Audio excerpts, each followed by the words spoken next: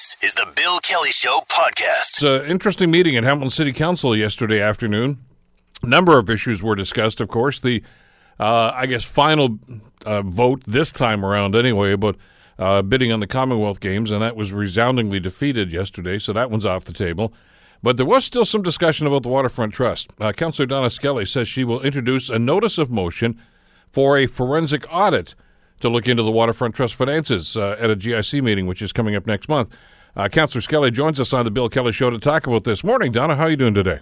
I'm great. How are you? Good. Let's talk a little bit about, first of all, your interest and your concern in the trust. This is something that you've been talking about for the last couple of weeks. What do you look for now? And let's assume that this motion does get presented. Notice of motion and actually presenting the motion can be two different things. But let's go down that road for a minute. What are you looking for here?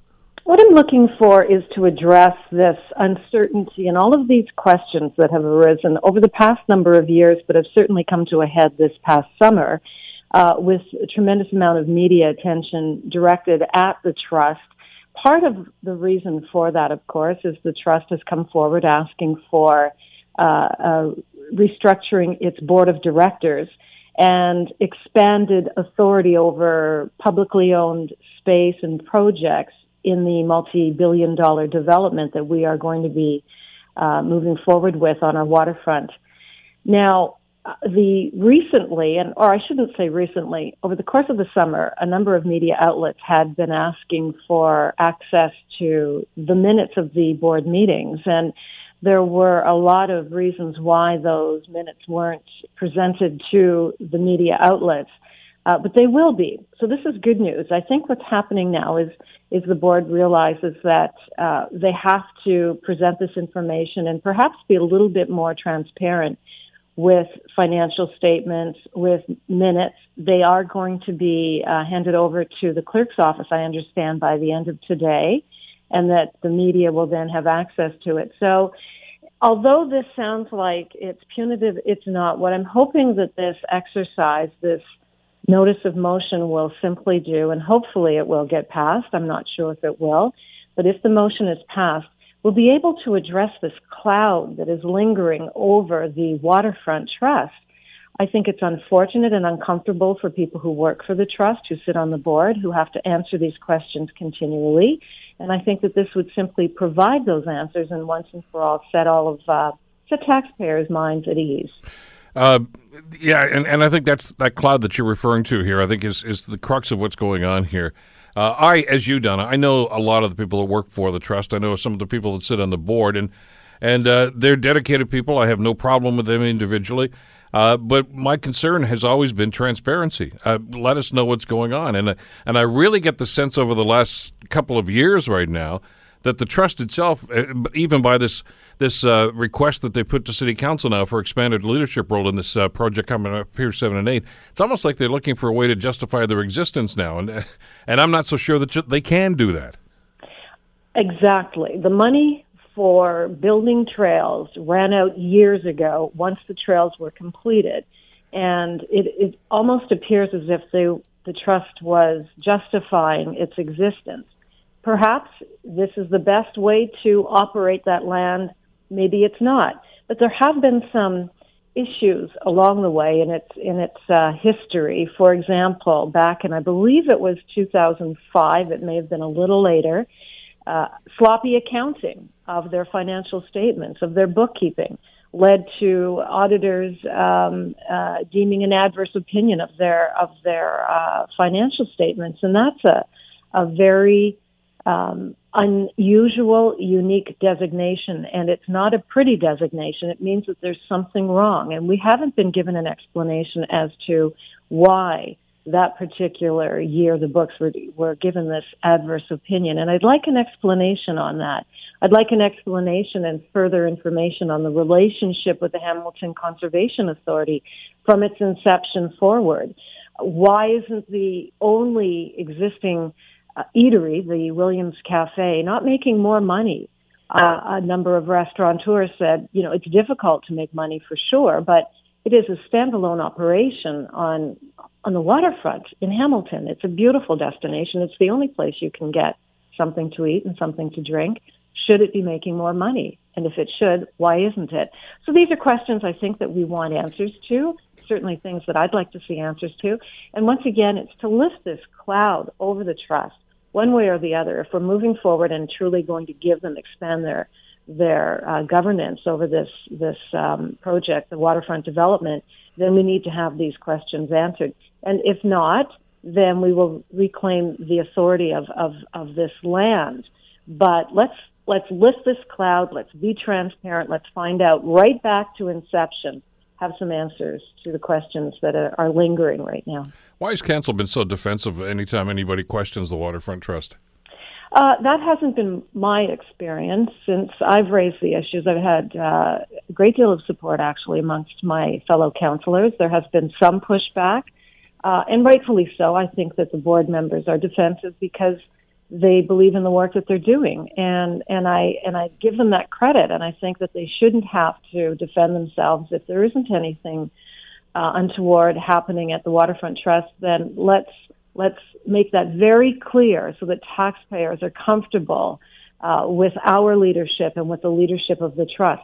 It is our responsibility as a council, when issues like this arise, to address them and to find out if there are indeed problems with something. We have to go after it. We have to seek answers, and we have to be transparent, and we have to make this public. That is our job. That's what my job is. I wouldn't feel comfortable as a city councillor not pushing for answers to this. And I wouldn't feel comfortable as a city councillor not asking for a very thorough examination or audit, forensic audit, of something that has raised this many red flags in such a short period of time. Well, one subject that you haven't touched on that I'd like to see some answers to, too, is the rather questionable relationship that the trust has had with Sarcoa and the people that ran that restaurant about what was promised, not promised, etc. I mean, there's a lawsuit that's pending right now. I don't know what's going to happen with that. But clearly, since the Waterfront Trust doesn't have their own legal department nor a budget for that sort of thing, that pretty much puts Hamilton taxpayers on the hook for what may or may not happen in a situation like that. I mean, there's a long list of things that I think need to be answered and addressed in a situation like this. But, in the past, the history here, Donna, going back to your days in the media, because you covered an awful lot of this stuff, when other people have decided to ask for audits or forensic audits, as you are, they were rebuffed by council. Is it going to be any different this time? I hope not. I'm not sure if I will be. I will make my case. I think that enough questions have been raised. There's been enough media attention. When you have this many unanswered questions, I think we need to step back and pause and say, what is the right thing to do? I understand it will come at a cost. A forensic audit is not cheap, but you do have to pay sometimes to ensure that we are following the rules. I mean, this is money I believe would be well spent. I'm not one to throw away money and to waste money, but this, to me, would not be a waste. I think it would be money well spent, and I think it would really, help the board clarify that nothing is happening, or perhaps uncover some issues that should be changed, should be addressed, and give council greater understanding, more information, and more insight when we decide whether or not we should continue funding the Waterfront Trust. Even the report that council dealt with the other day about consultants, I know that's another subject that you've been very vocal about in the last little while. I mean, there was a segment in that presentation, Donna, as you recall, that indicated that even then, the Waterfront Trust received an amount of money from city departments without a business case. In other words, they circumvented the rules. I mean, we just need to know what is the relationship and who's doing what, where are they spending the money. And an audit, as you know, is a rather, well, that's fine. I mean, they say, well, we get audited all the time. But, I mean, that's a presentation of numbers. You need more an analysis, I think, to find out exactly where the money came from, how it's being spent, and who's spending it. Absolutely. We need to know line by line who's on the payroll, where's the money going, why did we buy this, the fiasco over the Zamboni. There are a list of things that we need to know. The fact that the relationship between Sarcoa and the Waterfront Trust ended in an absolute disaster with bridal parties and people who had booked space being shut out and when the doors were shuttered, and a lawsuit that has now ensued between the previous owners of the restaurant and the Waterfront Trust. The fact that I believe the city's been on the hook for about $100,000 in legal fees. I'm not sure of that because I'm just getting the latest information, the financial statement, but I understand that somebody has paid for that $100,000, that legal bill. But I'm hoping that this change in releasing the minutes is an example of let's cooperate a little bit more. We understand that perhaps we didn't intend it to be a veil of secrecy, but there was this perception of a veil of secrecy around the trust. Let's be more transparent. Let's really tackle the concerns that have been brought forward. We want, and I do feel for my fellow colleagues who are sitting on the board having to defend the trust. So why not, as I said, why not bring in a forensic auditor, bring in an independent person who can delve through this, who is qualified. You don't know what you don't know. And that's why we need an expert in to look at the numbers and to look at the history of the evolution of the trust and the relationships between, as I said, one thing I found very interesting was the relationship between the Conservation Authority and the trust itself, and monies and work orders, et cetera. So let's go right back to the very beginning and have someone who is independent, who understands this type of thing, delve into it, and once and for all deal with this issue. Why, with what's going on with the waterfront now, why isn't this just being done by city staff? I mean, the mandate of the Waterfront Trust is to, well, they say helping Hamiltonians connect with the waterfront. That's rather ambiguous. It was essentially set up to allocate the funding that came from the settlement from the federal government. That's long gone, as you mentioned just a couple of minutes ago. And I think a lot of people are rightfully questioning why we even need a Waterfront Trust at this stage when effectively all they're doing is the work that the city would have done, and as a matter of fact, it's being funded by the city anyway. And my concern over that is the fact that we don't have control over the vision and who we would be signing deals with and who would be occupying space and what that space would look like. That is something that I think that the city should have control over and should be authorized to oversee. I don't like it being handed out to a third party, actually, and that is something I would prefer that the city actually reconsider the trust's operation moving forward and bring that control back under city staff's direction. I mean, I keep using the analogy of what happened with HECFI, and I still think that's well put, because council made the decision that, look, we shouldn't, as a city council, be in the entertainment business. That's not our strength. That's not what we're supposed to do. We can own the facilities, but let's get somebody in who knows what they're doing. Do you really and truly think, given the city's financial pressures right now, that we should be in the restaurant business? No, and that's one of the reasons why I don't think we're turning a profit, or as much a profit. It's lost money. I believe it's made a little bit of money in the last year, about 40 or 50,000. Is that enough? Should it be making more? Is it not considered a prime location for a restaurant when you have no competition on a waterfront? I think it should be generating revenue. Again, I agree with you. I don't think the city should be running it. But we need to look at those books and find out why it hasn't been turning a profit, and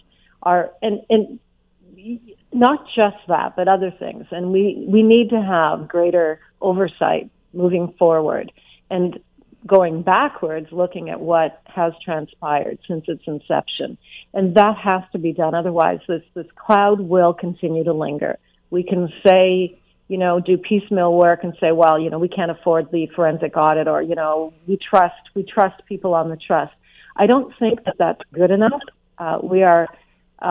I'm upholding to the taxpayers of my ward, of Ward 7, and also the city of Hamilton. And I think that they expect us to have greater oversight and to be more transparent when we're dealing with millions of dollars that have flown through the Waterfront Trust. Well, that's the point, Donna. Listen, I know, because one of your colleagues went on the record who's not supporting your motion, apparently, and said, well, there's no smoking gun.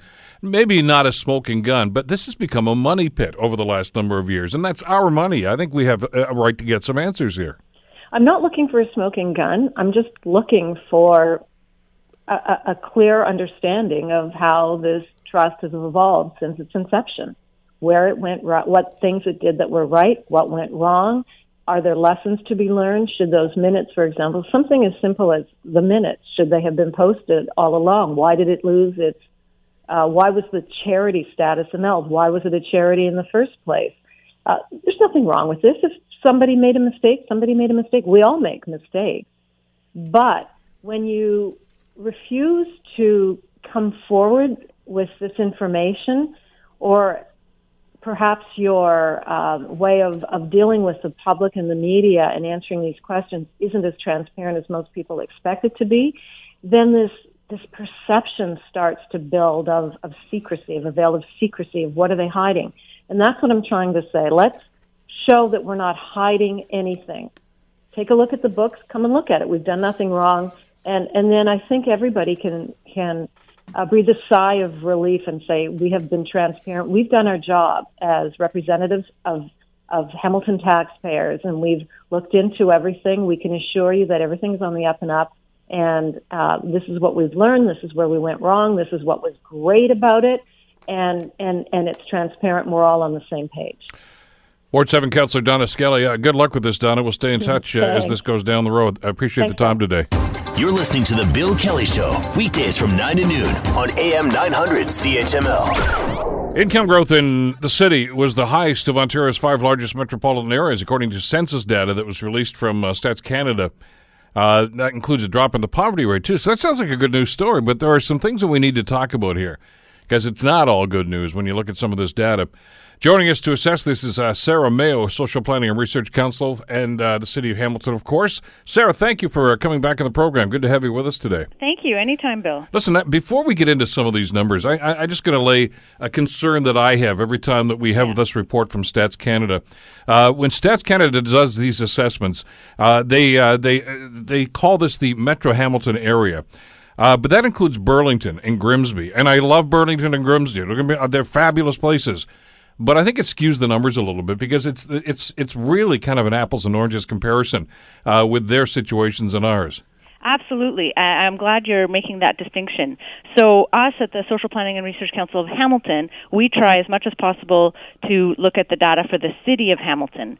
But, certainly media, like sort of a broader geographic area, because their coverage, they have listeners in Burlington, and so they often use data for a larger area. But and it is true, certainly in Hamilton and Burlington have very different incomes. Hamilton's individual median income is about $32,000. In Burlington, it's about $42,000. So it's a huge difference between these communities in terms of incomes. Yeah, and I'm not looking at this with rose-colored glasses. I mean, because I've talked to Mayor Goldwing and others on council in Burlington, and they have a poverty issue and they have a housing issue, and many of the same problems. But it's a different kind of issue. It's a different perspective, a different dynamic, and some of the solutions may well be the same.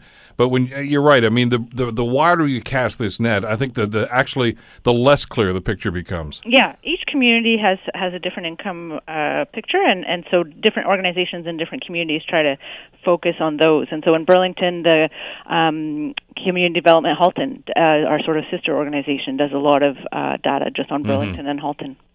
All right. So that being said, let's look at this report and these numbers.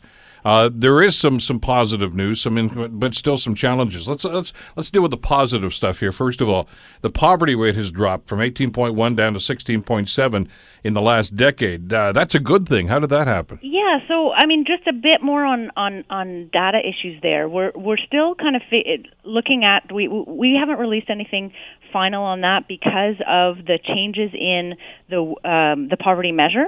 But yes, definitely there seems to be a clear decrease, which is obviously good news. Because of population growth, it's not a huge decrease in the number of people, and what matters the most is really, the individual people experiencing poverty, not just the statistics. And so if the number of people isn't changing that much, that's not a good thing. But But what we're concerned about is that people move sometimes for good reasons and because they want to, but more and more it seems like people are moving because they don't want to, but they just can't afford to live here anymore because our rents are increasing so much. And if you're lucky enough to be in social housing, which has its problems and is of lower quality often, and there's more funding needed there, but at least you're protected from predatory landlords. But in the private market, which is most of the affordable housing in Hamilton, landlords are becoming more and more picky about who comes in and trying to encourage in subtle and not so subtle ways of people moving out. We've heard of buildings. The laundry machine is closed. For indefinitely, and so people kind of are forced to.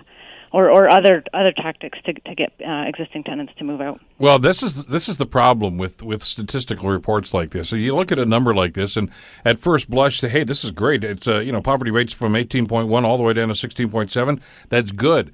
But does that mean those people are no longer below the poverty line, or does that mean that some of the people that were below the poverty line have just gone someplace else? Yeah, that's you don't. The numbers don't tell you that. Not yet. We're hoping that later on, when the census data is fully released, and then we can do some custom requests for custom data sets, we'll be able to track that a bit more, because the census does ask, where did you live a year ago? Where did you live 5 years ago? Mm-hmm. So hopefully we will be able to better understand that picture. But meanwhile, there's still, upwards of 88,000 people living in poverty in Hamilton. Now you see, there's a more important number. Yeah. When you say 16.7, you figure, it's gone down. 88,000 people is a lot of people in this city. Yeah, absolutely. It's and in terms of children, it's 1 in 5 children, more than 1 in 5 children living in poverty, more than 1 in 10 seniors. So it's an absolute. It's still a very important priority. Let's look at some of the other numbers here too, and median income is part of this. You touched on that very briefly, Sarah, at the beginning of our conversation, but it's a number that does matter. It's just how much money that people are earning, and I think it's very timely in light of the conversation we're having now about minimum wage going up, about living wage in some parts of the community, and things of that nature. Yeah, so we're seeing, in general, median income. So median income is half the population makes more, half the population makes less, and this is only people age 15 and over that they count in income. And we're seeing that Hamilton still has lower median incomes than Ontario, but it is growing at a faster rate than Ontario. So we're catching up, which is good.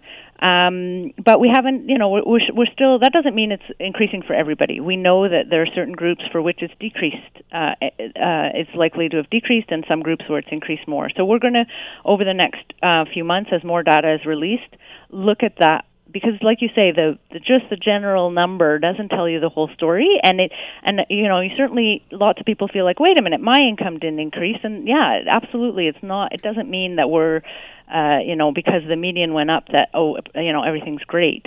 We know that lots of people have lost jobs and have been moved to minimum wage jobs, and so that's why the increase in the minimum wage is so important as a tool to increase incomes.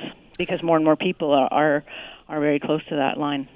And then therein lies part of the problem, again, when you're looking at numbers like this, and when you start to look at different areas within this metropolitan Hamilton area, in Grimsby, in Burlington, it's great to see growth. I mean, on the national picture, I think Newfoundland went up like 21%.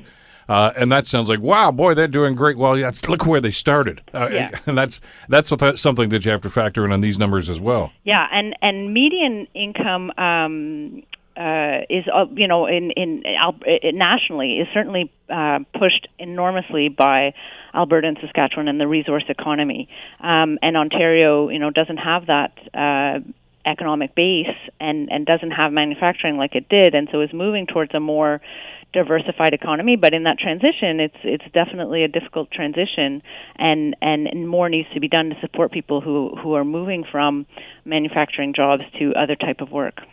The other element here, too, when we start looking at some of these numbers and obviously asking the question, well, how does this happen? Why does this happen?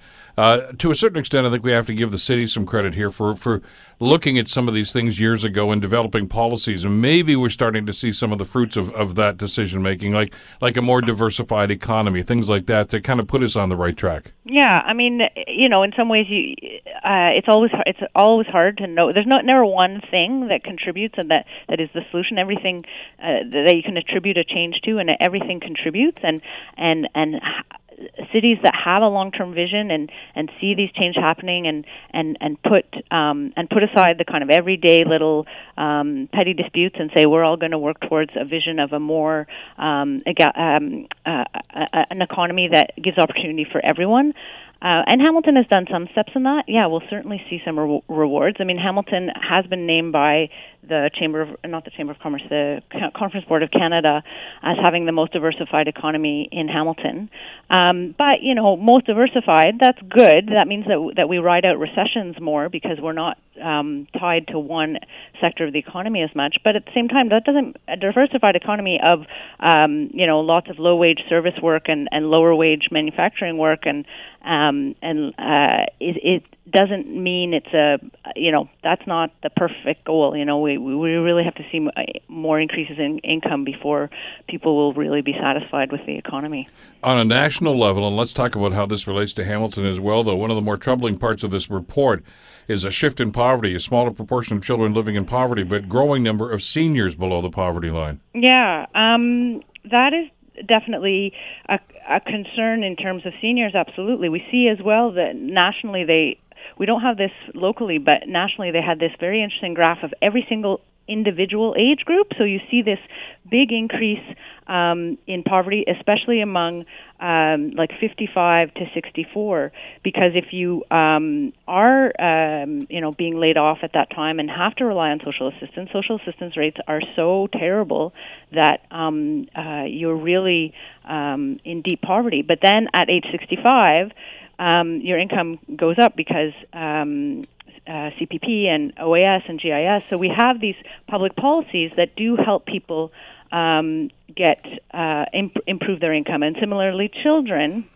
we see, part of the reason child incomes or child poverty has decreased is that there has been a public push through, more recently through the CC, the federal child benefits, and that's not really counted in this data, but the OCB that Ontario put in was important, and previously there had been other child benefits. So we know that we know the policies that can help lift people out of poverty, and we're always pushing for more to be done on that. Well, some of us predicted the poverty problem with seniors, especially back in 08-09 when the recession was really starting to hit its peak, I guess, and part of that was because an awful lot of people's pensions were eroded, in some cases eliminated altogether.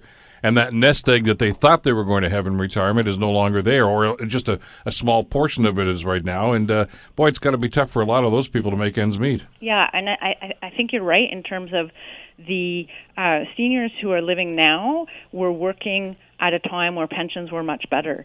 But as people now in their working age who don't have, they're not all great, and certainly, there's a huge risk for the Stelco pensions, especially. That is a big concern. But they were, in general, on average, they're living with better pensions than it looks like the next generation of seniors is going to be living with, and that's a huge concern. And again, public policy, there are people in government who are realizing this problem, and so that's why the CPP, Ontario pushed a lot for an improved CPP because people didn't have as much workplace pension to improve the maximum income you'd be able to get from public pensions. It's not going to fully solve the problem, but things like increased unionization that hopefully the way the provincial government is going to make it easier for people to join unions will be helpful for that too, hopefully. Well, and we're starting to have some discussions, maybe because some of these numbers are starting to come home to roost now for elected officials, So we're starting to have discussions about things like a pharmacare program and things of this nature, which are added pressures. I understand in Ontario there are programs that help seniors for things like that, but on a much more macro basis, we still have to start looking at things like that right now. And I know that people are going to say, well, there's a cost to this, but these numbers indicate there's a cost to not doing some of that stuff too. Oh, there's a huge, in terms of pharmacare, the savings that can be had from the pooling of buying drugs through a single source that alone can be a huge savings overall. So. Yeah, it's just like education. We could all pay for it ourselves, but we've decided that we want to have a service that is accessible to all, that is of higher quality and worth paying for as a part of our life, to our quality of life, and we all want to have improved quality of life, and if we can pay for it in a fair way that doesn't impact people who are struggling, that would be a really important thing to do. Look at this now. You've had a chance to digest some of these numbers right now, Sarah. What's your evaluation? Where are we now in 2016, 2017 with what we need to do to try to improve the quality of life in this community? Well, I think we really still have to pay attention much more to people who are struggling, because these, it looks like we're improving, certainly compared to the average in Ontario, but Ontario as an average has been struggling, and Hamilton's been a little bit better. But again, people are people who are struggling giving up on Hamilton because the rents are increasing so much. And so we definitely need to not just sort of pat ourselves on the back and say, "Oh, this is all great. We're headed towards a great economy." If we're an economy where people are pushed out, that's not a great economy at all. Well, and we have to juxtapose that against some of the stories that we're hearing from economic development, and those are real numbers and legitimate numbers too, about Hamilton's economic renaissance. And as you mentioned, how number of publications on the Conference Board are looking to Hamilton right now as one of the leaders in diverse economy and in a growing economy. But I guess the message out of this report is that's all great, but that's only part of the story. Yeah, and it's not even a report we've published yet. We're going to publish something a bit more extensive. Right now, we've just put some stuff on social media in terms of the basic data, and yeah, we've done previous reports, Vital Signs, exactly talking about that, how we need to improve our rebuild our social safety net, so that to reflect the changing workplace. We know that those pensions are they're not easily going to come back, and so we have to build more public pensions. All these kinds of options to reflect our changing workplace and not just pretend that the change isn't happening. Like let's react to those changes and improve our laws and our public services for people. So you, I guess, are going to get locked away in a room someplace with this report and be told to come back out in a couple of days with an analysis, and you're going to go before council, right? Not right away on this. It takes a while to really digest it and to get to those trends. But yeah, at some point we will definitely present this data to council. I know that they appreciate getting fresh information about the city, as we all do. Always great to get your perspective on this, Sarah. Thanks for taking the time for us today. Thank you. Talk to you soon. Bye. Sarah Mayo, Social Planning and Research Council, of course, at Hamilton. And like I say, there's a lot of good news stories about what's going on here, too. And we don't want to overshadow those. But what this is, I think, is a stark reminder that there's still an awful lot of people that do need help. And the social safety net that she talked about and others in this community have talked about is still very important and still clearly very much needed. You're listening to The Bill Kelly Show, weekdays from 9 to noon on AM 900 CHML. Listen, I want to talk about this announcement from the CFL, from the CFL Commissioner Brandy Ambrosi, about effective immediately. All practices will not have pads, no more full contact practices, and they're actually going to extend the season, give everybody an extra week off during the season. To comment on that, I want to bring Scott Radley on, of course, host of the Scott Radley Show every weeknight here on CHML, and of course you read his fabulous writings in the sports pages of The Spectator. How are you doing this morning, Scott? I'm great, Bill. How are you? Good. Listen, before we get into the CFL stuff, well, variations on that theme, what do you make about this Johnny Manziel thing? This is a story that won't go away. That's true. It sounds to me very much like this guy wants to play in the CFL. I think what he wants is he wants to get back in the NFL, but he's going to use this as an audition, I guess, to get back in the. Which means he probably wants to play maybe one season up here, somewhere. Of course. I mean, I don't think that there's an American player, and this isn't insulting the Americans. I don't think there's an American player that when they're at home in Texas or Arkansas or California looks and goes, you know what? I really aspire to a career in the CFL. If they come here, most all see this as a springboard. Now, many of them get here and go, you know what? This is a great league, and I'm quite happy to stay here. Doug Flutie was the perfect example of that. Yeah. But no, I don't think Johnny Manziel is sitting at home going, you know what? I'd really like a long, illustrious career in the CFL. This would be for him exactly what you just said. This would be a chance to show that he's cleaned up, that he's back to being Johnny Football, that he's ready to go, and some NFL team can take a chance at him again. But to do that, he's got to get clearance. Ambrosi says, the commissioner says that, well, he's got to show that he went through this anger management and all this sort of stuff, too. Now, apparently he has, or so we're told anyway. Is there any team, quite aside from Hamilton, okay, because he's on their neg list, we get that, but they always have the possibility of trading those rights. Is any team in this league going to take a shot at this guy? Well, probably. Frankly, Bill, in large measure, because this year in the CFL, the quarterbacks were doing okay for half the season, and it's in the last couple of weeks that they're all starting to drop like flies, and so someone is going to need a quarterback. And, you know, Saskatchewan, Kevin Glenn is now hurt. Ottawa is hurt. Somebody will be willing to take a chance. If it's Hamilton, you know, they've got him on the neg list, but I do think they have to walk very carefully, and I'm not sure how they do this, because bringing in a guy with the background, and you talked about how he would have to take this anger management based on an alleged situation with domestic thing, this becomes more complicated for the Tiger Cats in the wake of the whole Art Briles thing. Do you think? It really does. Yeah. It really does.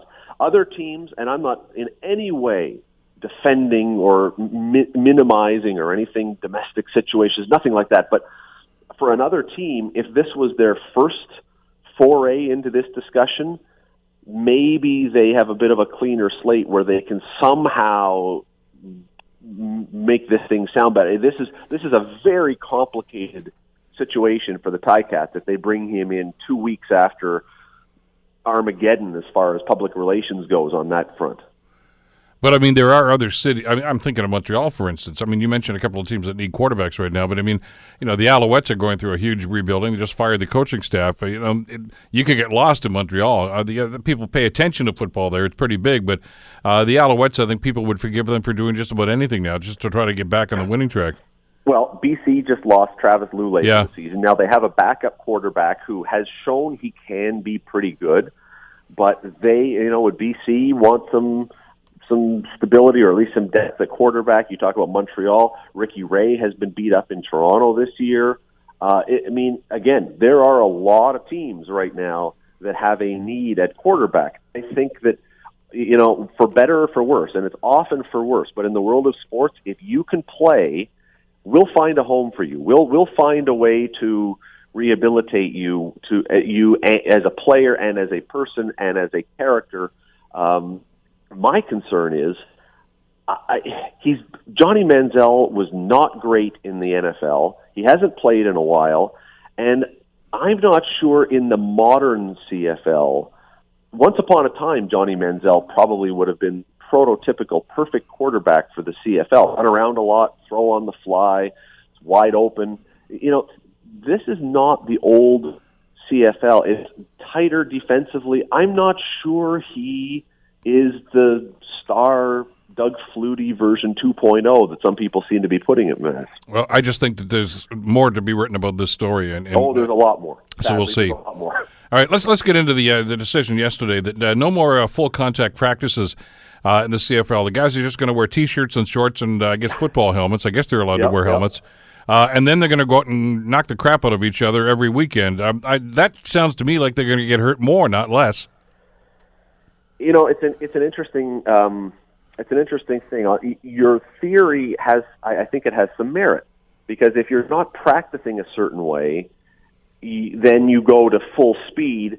do you allow yourself, are you in a position to be more injured? Now, if this was minor football, if this was kids and they don't get to practice tackling or something, I would put more credence in that. By the time a guy becomes a professional, they've done enough tackling that they know how to do it. And the flip side of that I would argue, after watching the way Cats played last year, no, they don't. But let's not go down that road. The flip side to that, though, is, Bill, is that I try to use the analogy of a boxer. If you are a boxer and every day when you go to train, you get into the ring, and part of your training regimen is sparring with someone who is hitting you in the head every day, that is going to take something out of you. And it's not just what happens in your fight every once in a while, it's the day-to-day accumulation. And so if you take this, and they don't practice in pads every day, it's already a rare that doesn't happen all that much anyway. But if you can take this out, I just think the CFL, look, I really believe, and I don't know that they would acknowledge this, I don't know they want to acknowledge this, but I really believe it's interesting that this comes 2 weeks after Steve Buter and the Spec did his 4-part series called Collision Course on concussions and other things. Maybe it's coincidental, but I really believe the CFL, you're looking at the NFL with the multi-billion-dollar settlement, you're looking at a lawsuit in the CFL, you're looking at a lawsuit in the NHL. I think they are going out of their way, as they should, to say we are doing everything possible to make our game safer for our players. Because I'm not going to be so cynical to say the people behind this game don't care about the men who are playing. Let's give them some credit and say, the people, they may have a business to operate, but they're also humans. I do believe that nobody wants to see men chewed up and spat out like we've seen in the past.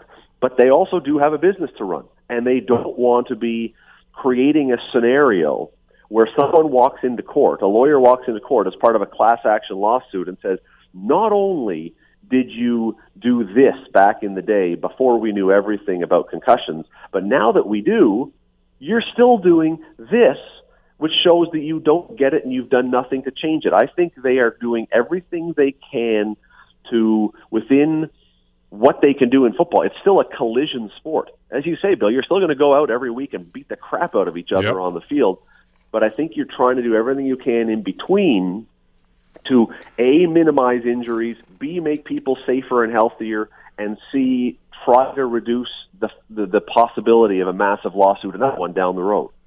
Got about a minute left here. One of the other elements to this that Ambrosie talked about is now everybody gets a second bye week, which extends the season. Are they going to start the season earlier, or are we going to be playing the Grey Cup at Christmas Eve? I don't know. For a while there, they were starting the season basically on July 1st, which seemed somewhat appropriate to start it on Canada. I think they started a little earlier now. I would expect probably you want to go a little earlier. I mean, how many games do you really want to play in Winnipeg and Regina in November and December? Scott, I got to tell you, I was at the Grey Cup last year in Toronto. It was pretty darn cold. Yeah, and don't even bring up Winnipeg the year before. It's I would expect that the players and the fans, quite frankly, it's fun if you're a fan to go to a game for the first half when it's 9 million below zero. The second half of those games are not a lot of fun. When you have literally frozen to your seat and you can't feel your fingers or your toes, there's not any amount of beer that can thaw you out. They would much prefer. You would have, I think, way more fans the further warm you move it as opposed to the further cold you move it. But you know what? That extra bye week, it's the same thing. It's recovery time, and I applaud them. I think, Randy, I know you got to go, but Randy Ambrosie, I give the man credit because he is doing something that we don't see any other commissioner in any other sport do, and that is changing the rules in the middle of the season if he truly believes that these are for the betterment of the game. We don't see that anywhere else. I applaud him for that. That's a good move. No, I do. He's done a great job. Stepping on the Browse thing, too. There's a lot to be said for what he's done in a short period of time. Absolutely, for sure. Scott Radley, you can hear him 7 o'clock tonight here on CHML. Of course, read him in the specs. Thanks as always, Scotty. We'll talk again soon. Anytime, Bill. The Bill Kelly Show, weekdays from 9 to noon on AM 900 CHML.